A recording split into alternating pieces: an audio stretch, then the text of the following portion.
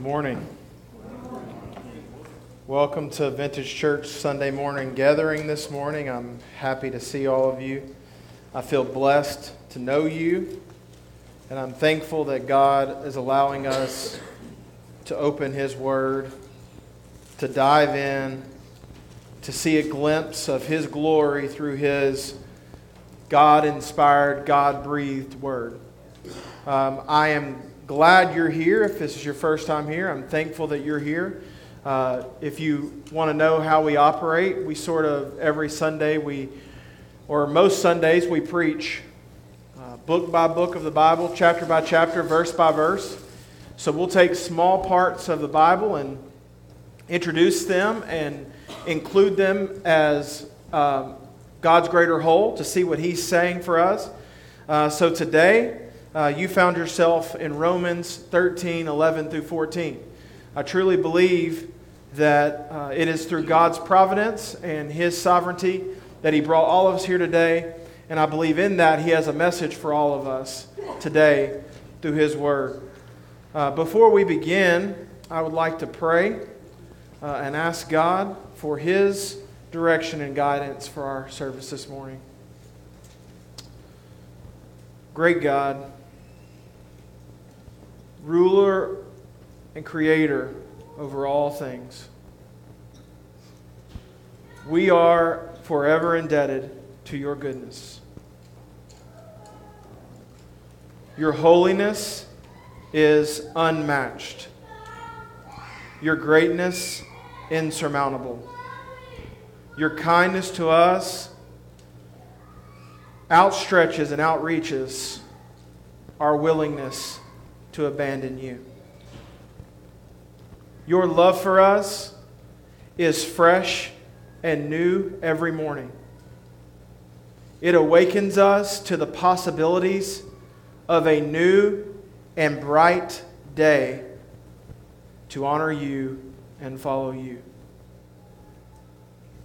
In your presence, we are not only satisfied, but we are lifted up to the highest potential of the human spirit and human will. There is no greater good that can be found in us than when we are in the presence of a great God. You have brought us here today, the remnant of your redeemed, to worship your name solely and singularly, to allow distractions and cares and anxiety of this world to melt from us as your love pours over us. Would you allow us to be in this moment, in this time, because time is precious. Would you allow us to take what we learned today, to use it, not only to lift others up, but most importantly to glorify your majestic name. Father, use your words, not mine, to speak to us today. Change our lives in such a dramatic way that we would not leave this place or enter this place again the same person. Would you make us every day a new creation, more like your beautiful Son? We praise you and we honor you because the things that I've mentioned in this prayer are the promises for your children. And we hold fast to those. It is in the matchless name of Jesus we pray. Amen.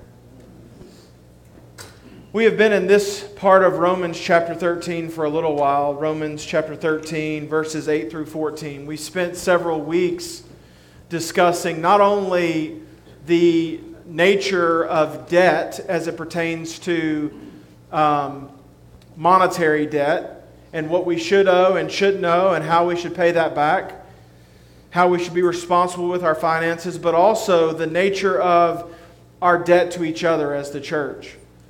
Paul is using the illustration of physical worldly debt to say to us, In the same way that you pay your bills timely and with interest and the amount that's expected, you should pay that same debt of love, and if not more, to the people of God.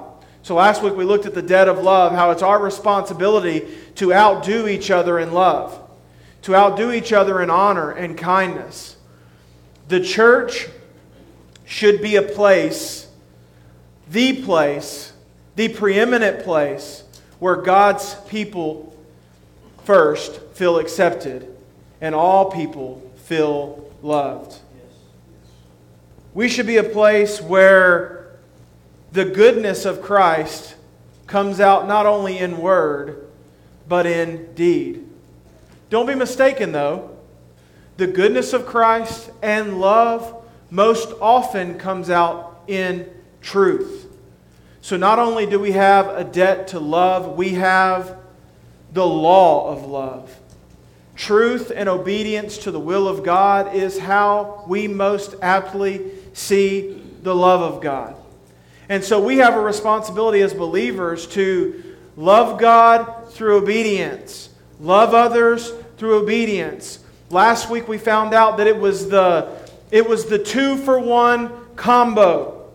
When we obey the Lord, we are loving Him.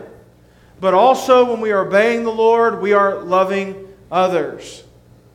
When we follow the command of the Lord not to murder, we are also choosing to preserve life. When we follow the command of the Lord not to commit adultery, we are also choosing to preserve love and the sanctity of marriage. We can obey the Lord, show love to Him, while also at the same time loving others. All of this, though, is rooted in knowing God, knowing His will for our lives, trusting what He has said, and then following that truth. We cannot have one of those aspects of that puzzle missing. We must know, we must dig deep to find out what the will and the purposes and the plans of God are. When we find out what His purposes are, then we can trust them, because He is a good God who is full of truth. He would not lie to us. He's not the author of confusion.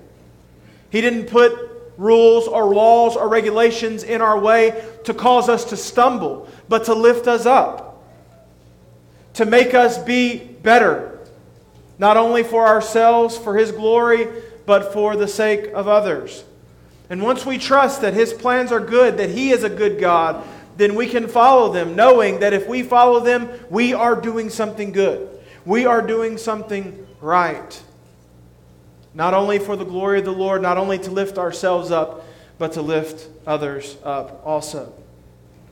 Today we're going to examine the end of Romans chapter 13 and look at knowing the time.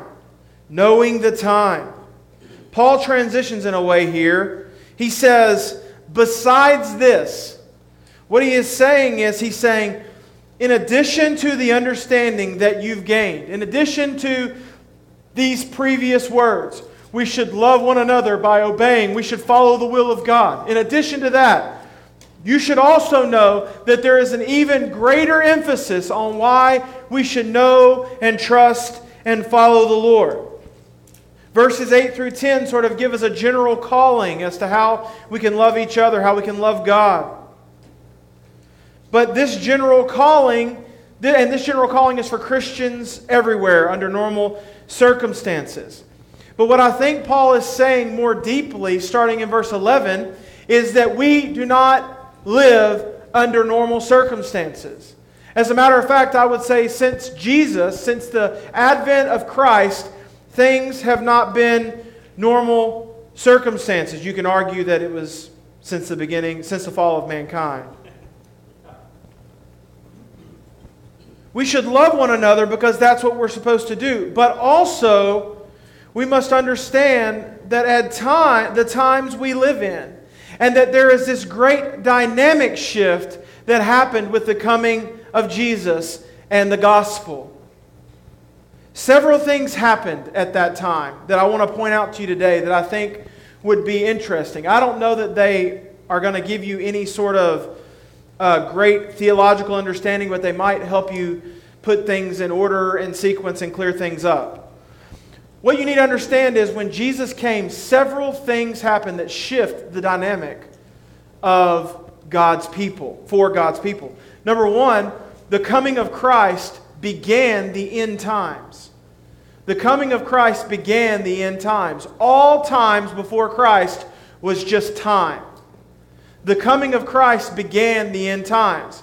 Now, I want to warn you against preachers who focus solely on trying to find out when Jesus is returning. I want you to know this is all you need to know about the return of Jesus, and it can get you a long way. This is what Jesus even said himself about his own return. It is imminent. It is imminent. It can happen at any moment, at any second. The only thing we should be worried about as believers is being in the right position when it happens. And that position is being in Christ. The coming of Christ Jesus ushered in the end times, which changed the dynamic for believers. Time has always been precious. I'll point to a verse that Moses, in a minute I'll point to a verse that Moses said, where he said, time is but a breath. But I want to say that since Jesus came, Jesus was the delineating point to let you know that time is valuable, it's short, and it is precious. But also something that happened with the coming of Jesus is that the gospel of Jesus changed God's people's interaction with others. Israel went from a relatively isolated, as long as they obeyed the Lord, they were relatively isolated, relatively to themselves. They were even commanded not to commingle with other nations. As a matter of fact, this is why it seems like there's two different gods, right? Because in the Old Testament, you see the Lord take over a place and He's like, slaughter them, murder them. And the reason He says to do that is because He is a holy God. And He knew that any commingling of His people with a pagan nation would cause a dissolving, or what's the word I'm looking for? A syncretization, a delusion. That was the exact word I was looking for. Thank you. A syncretization of these two people. And the Lord was so sure and true and desiring of His holiness that He would not allow that to happen. But now with Christ, although it's always been the desire of God that all people everywhere would be saved, with Christ, it is more objectively and truly seen. Now, in order to, instead of staying with your people, instead of not commingling, now, in order to obey the Lord, He says we are to be His witnesses to all nations. By the nature of the gospel, the very people that God's people at one time were told to avoid are now family. And in that, we, I should say, bring in all of our baggage to the game. Now, with this gospel calling, this change in dynamic because of Jesus, comes challenges, new challenges. We have to somehow be in the world and love the world and bring the gospel to the world, like Acts 1:8 says. We will be His witnesses from our hometown to the ends of the earth. We have to trudge through temptation as it is right before our face. We have to live somewhere between the imminence of the return of Christ and the possibility that we will die before He returns. And like the wise virgins, we must have our wicks trimmed and enough oil in our lamps to last until the return of the bridegroom. Paul is saying that we are not only to obey generally and love generally to the glory of the Lord, but practically we will need, as we consider the times, we will need to love in a deeper and more effective way because we will be all we have. We will be what we lean on. We will be the strength through the power of the Holy... Obviously, you know what I mean, through Christ and the power of the Holy Spirit. But we, as the church, will be the strength to lean on in these times. Amen. I want to give you some things to consider about the times. The more radical the rejection, the more rapid the decline. Humanity in general, you've heard me say this several times, but you need to hear it again. Humanity in general is no worse off than it's ever been. We have been, since the fall of mankind, depraved to our core. We have been in desperate need of a Savior, unable to save ourselves. But the more radical rejection of God, the more rapid the decline of humanity. There will always be remnants of faithful believers all over the globe. But if you look at the United States and if you look at Western cultures, what we are seeing is a rapid decline or a rapid rejection of God's commands. A radical rejection of God's commands. And so what we are witnessing, even before our eyes, is a rapid decline in morality. This is only exacerbated by media networks, not media like the media, but the availability to get your word out quickly and effectively and efficiently to the whole world. The more radical the rejection, the more rapid the decline. You need to understand this so that this may clearly set you on a path to understanding how to follow God. This next thing that I'm going to say might sound a little harsh, but it really is just the truth. The world is full of abject hate for Christians. The world is full of abject hate for Christians. So sometimes Christians are being a little in their feelings, and things that are not directly related to them, they get upset about. And that's true. But mostly, if it looks like a duck and quacks like a duck and walks like a duck, it's a duck. If something seems like it is objectively and pointedly against or at Christians, because they are Christians, it is because it is objectively and specifically against Christians. That is just the way it is. And the quicker we come to the realization that in general, the world hates Christianity, the quicker we will be able to navigate this in a God-honoring and loving way. So we consider the times. We must understand that relenting on biblical truth will not make you loved or more loved, but it will only make you a project that can be won. Do you understand? Any time that a person, you've heard the saying before, they smell blood, they taste blood. You specifically, the context I've heard it in is in a fight. You know, you see a boxing match, and you know that the boxer starts kind of wobbling. I don't really watch MMA because the fear of like somebody breaking a bone scares me, makes me want to throw up a little bit, But you watch a boxing match and someone kind of does this. Does the boxer at that point when they're wobbling, do they just kind of let back and like let them recover? Are you going to be all right, buddy? No, they smell blood. And if the world sees you as someone who is malleable, as someone who is changeable, that is the smelling of blood. That is the time to pounce. That is the time to attack. So the quicker we see that the world has abject hate for believers, the better off we will to navigate this world. But also, friends, the beauty of the gospel is that it's crazy to everybody but Christians.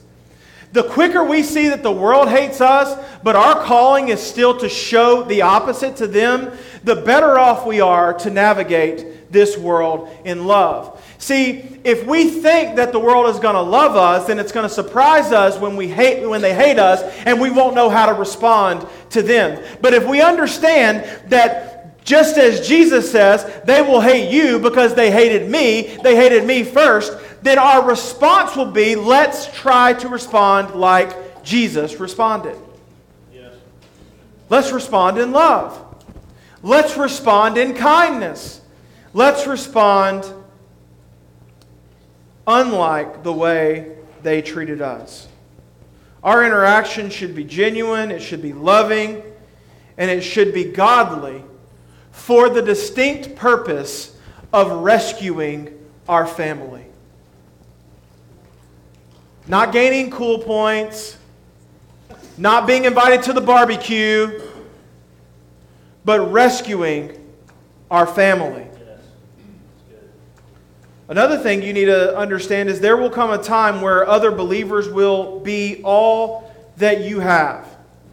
So while I'm not saying to dig in and create holy huddles, Paul is telling us to do our best to nurture those relationships and to grow as an individual so that it will be a natural transition during this time. If you find yourself, friends, either discussing or being upset or disgusted more towards Christians than what is going on in the rest of the world, more at arms about what Christians do or professing Christians do, then the problem is likely not with the family of God, but it is likely with you. Now, there are some disgusting things that professing Christians do, and we can all call a spade a spade. But for the most part, we should give the people of God the benefit of the doubt as they're trying to navigate the crazy dynamic of this world just as we are. Yes. As we consider our time, we need to see why this is why I believe the modern woke and social justice movement will not work. Injustice has existed from the beginning of time. The gospel is a gospel for those marginalized people, absolutely. But the gospel is also a gospel for all people. In Christ, the poor and the rich have the same standing. In Christ, black, white, Hispanic, Asian, and all the other ones that I'm not going to mention have the same standing. Yes, that's right. If we were to end racism, which we can't because it's a sin issue and not a white necessary issue, then we would just make people's ride to hell more tolerable. The problem with the social justice and the woke movement is it's hospice and not a cure. It's hospice. It's palliative care. The social justice movement makes life more tolerable until hell. Friends, we should be concerned about those forgotten people. We should be concerned about what the social justice movement has termed as marginalized. Absolutely and definitively. Yes. There should not be race or a racist bone in our body. Amen. But the answer has always been and will always be throughout the generations of marginalization. That's hard to say. The answer has always been the gospel of Jesus Christ. Social justice that is not done with a gospel mindset is palliative care. It is not the answer or the cure. The gospel is the cure. Teaching people to understand the times and that the times are evil and that they always will be until the perfect comes is the only way to properly navigate all of this mess we constantly find the world in and even ourselves in. So consider the time, friends. Because the coming of Jesus and the last days, during this time, these imminent days, the enemy will do everything that he can to destroy the church. He will do everything that he can to fracture the relationship of God's people. He will do everything that he can to make sure that the unity of God's people is broken so that we are ineffective and inefficient in not only helping meet physical needs of others, but also in helping meet the most important, and that is the spiritual needs of others. And he will not stop until he is finally undone in the last day. So knowing these things, that was not an introduction, by the way, so stay with me. That was kind of point 1A, okay? So knowing these things, we must consider the time. And I want to give you, in this brief last part of this, some things that we must understand from what Paul is saying, some things that we must do. The first is this: wake up. Wake up. He says, besides this, you know the time, that the hour has come for you to wake from sleep. For salvation is nearer to us now than when we first believed. The night is far gone. The day is at hand. So then let us cast off the works of darkness and put on the armor of light. He says, if you are a Christian, if you are a new creation, if you are a child of the light, then wake up and walk in the light. And that's not just some generic slogan for Christians. That is, put off the things that hinder you, put off the things that keep you in darkness, and walk in the light. Wake up. We must wake up now and today like we were late like we woke up late for an important meeting, or late for something we want to be on time for. When you wake up late for an important meeting, or late for something you want to be on time for, you don't wake up and make time for your coffee, and you wake up and you get ready and you run out the door and you go. And then you check in the mirror to see if you got everything in order afterwards. Wake up. We need to understand that the price that was paid for us to be saved, and wake up and not be motivated by guilt from our past or from our past slumber, but be motivated by the work of Christ and move on. We need to understand the desperation of the lost and not let the guilt of lost people going to hell motivate us, but the glory of saved people going to heaven motivate us. We need to understand the brevity of time and not let the worry about the shortness, the brief nature of time worry us, but let the joy of the moments we have to honor and glory Christ motivate us to follow Him and walk in Him. The times are precious. The times are too precious for worry to overcome us. We will worry. We will be anxious. But we must not let it overcome us. The times are short. Ephesians 5 says, look carefully then how you walk, not as unwise, but as wise, making the best use of the time, because the days are evil. Therefore do not be foolish, but understand what the will of the Lord is.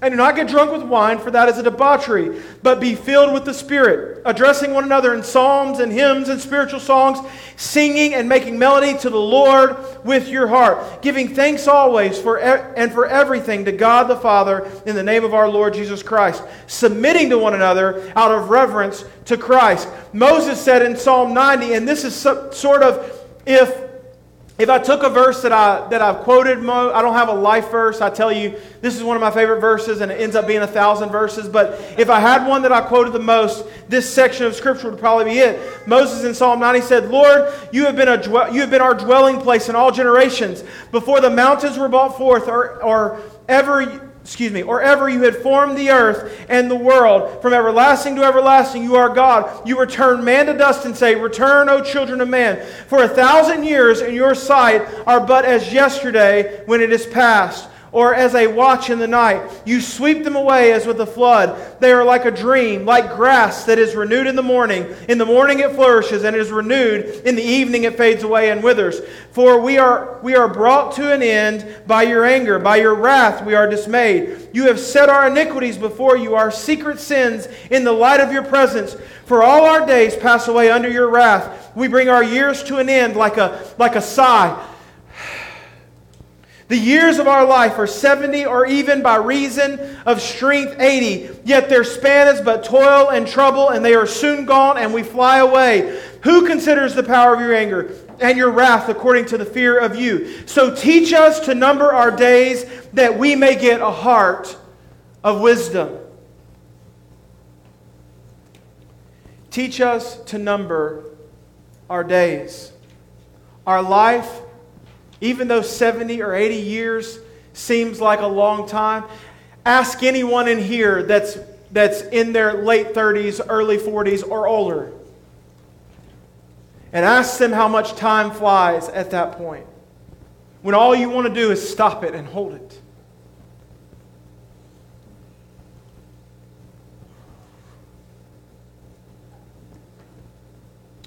And yet in our society, idleness, even productive idleness, is king.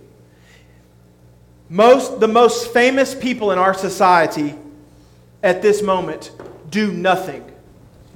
Wasting time creating content, it's art, I'm sure, that is mostly meaningless. We play games on our phones or on computers or on consoles that have no ending, and the only value in them is what we and others place on them. We are in the last days, friends. Are we numbering our days? Are we finding value in them?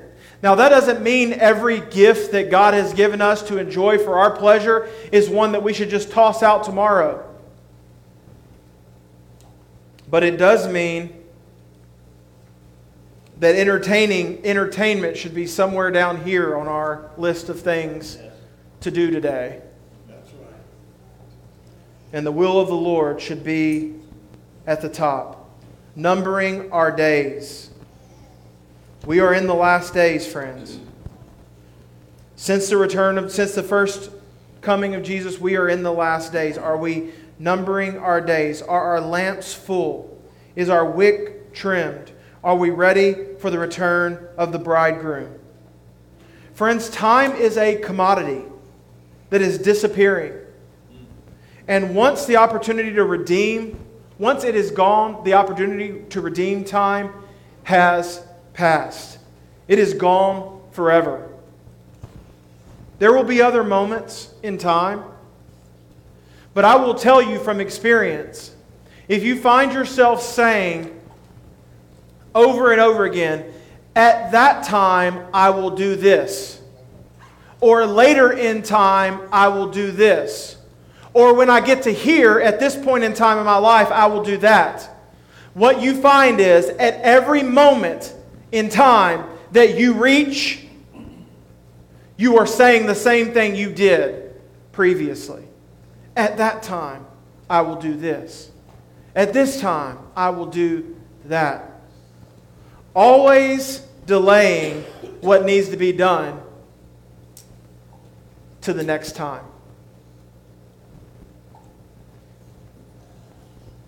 Something else I want you to see really quickly. Not only should we wake up, but we should walk in the light. Let us walk properly as in the daytime, not in orgies and drunkenness, not in sexual immorality and sensuality, not in quarreling and jealousy, but put on the Lord Jesus Christ and make no provision for the flesh to gratify its desires. Make no provision for the flesh to gratify its desires. Walk in the light. The different sins that Paul mentions were typically and mostly done under the cover of darkness so that shame could be concealed. And this is how sin is often done. Behind someone's back, in the shadows, or in another safe space for sin. And Paul said the quickest way to redeem the time is to get in the light.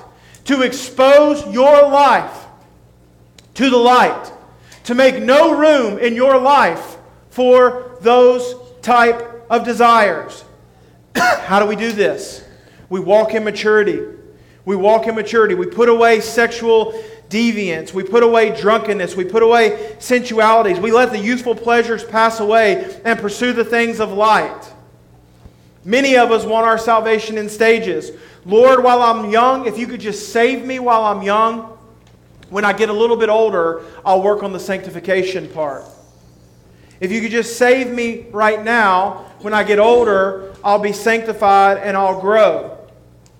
The idea of, well, I'm young, so it's okay to live like this, is not only sin, but it's evil. It is narcissism to say, God, I will be in a relationship with you for the benefits I get of that relationship, but I'm not going to put much back into it. We feel some semblance of peace as we long to have what God has to offer. As long as we have God on the hook for our salvation, fire insurance, we feel some semblance of peace. Walk in maturity. Maturity is knowing God, trusting God, and following God.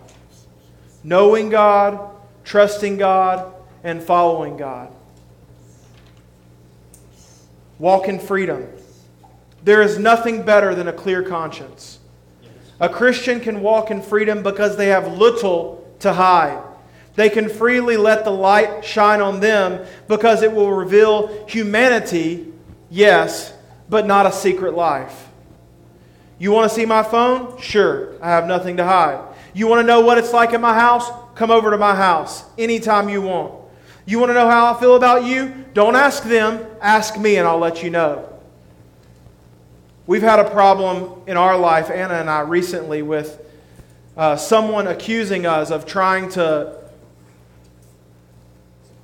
backstab them or make them, rally people against them. And although it was in my nature to answer those accusations, and I did, I lived in peace during those times. Because I'm not the backstabber. I'm a lot of things. Y'all know. Y'all know all the things I am. You want to point out some things that are wrong with me? Let's sit down afterwards. We can write a list. But I'm not the backstabber. So if you said, look, Bryce is a jerk and he spends too much time joking around with people, let's sit down and have a conversation about that, okay? I don't have as much peace about that, right? But you tell me I'm a backstabber, you tell me I'm this or that, there's more peace to be found in that because I know it's not true. When we walk in the light is exposed on our lives, the light exposes our lives, and we have nothing to fear. We can walk in freedom. We position ourselves to do good, and we don't have to have anxiety about what might come out about us. But when we position ourselves to sin and scheme, when the light shines on us, we have to worry about what may be found. Walk in the light. Walk in sacrifice. Our desires cause us to pursue worldly passion, even the finest believer. But when we reject those things and present our bodies as a living sacrifice, we are then doing the will of God and loving others. In order to walk in the light, we must sacrifice. Yes, it will cost us time. It will cost us money. It will cost us energy. You will at times have to give up things and free time that you think you have earned. You might even have to put yourself into dangerous positions to walk in sacrifice as you walk in the light. But the reward for God-honoring sacrifice is far greater than the cost. Redeeming the time honors God. It brings glory to His name. And in time, in the fullness of time, we will reap the rewards of redeeming the time. But one day, even if we don't see it here on earth, we will reap those rewards in eternity with Him. I pulled this out of a commentary from one of Jonathan Edwards' sermons. But in December of 1734, he preached a sermon called The Preciousness of Time and the Importance of Redeeming It. It's based on Ephesians 5:16. One section of the sermon was improving on the time that we have, and among his points were these. Consider that you are accountable to God for your time. Consider how much time you have already lost, and consider how you may improve on your time without delay. Consider that you are accountable to God for your time. Consider how much time you have already lost, and consider how much you might improve on your time without delay. Will you pray with me today? Lord, we thank you for the gospel of Jesus Christ, where Christ came to this earth. He lived a perfect life. He died a death He did not deserve. He took on the wrath and punishment that should have been on me, should have been on us. He swallowed it whole. He paid the price. We thank you that the cross was not the end, but that He was dead and buried, and 3 days later he was raised again. And in the same power that raised Jesus from the dead, He left us with the Helper, the Advocate, the Holy Spirit, to live in us and to reign in us the same way, that we may be raised from the dead to walk in the light. Lord, would You help us to see time as precious and valuable and redeem the time? Would You help us to be people who leave no room for sin to take hold? No room for darkness to have a place. But we walk in the light as He is in the light. We pray and ask these things in the precious and holy name of Jesus and for His sake. Amen.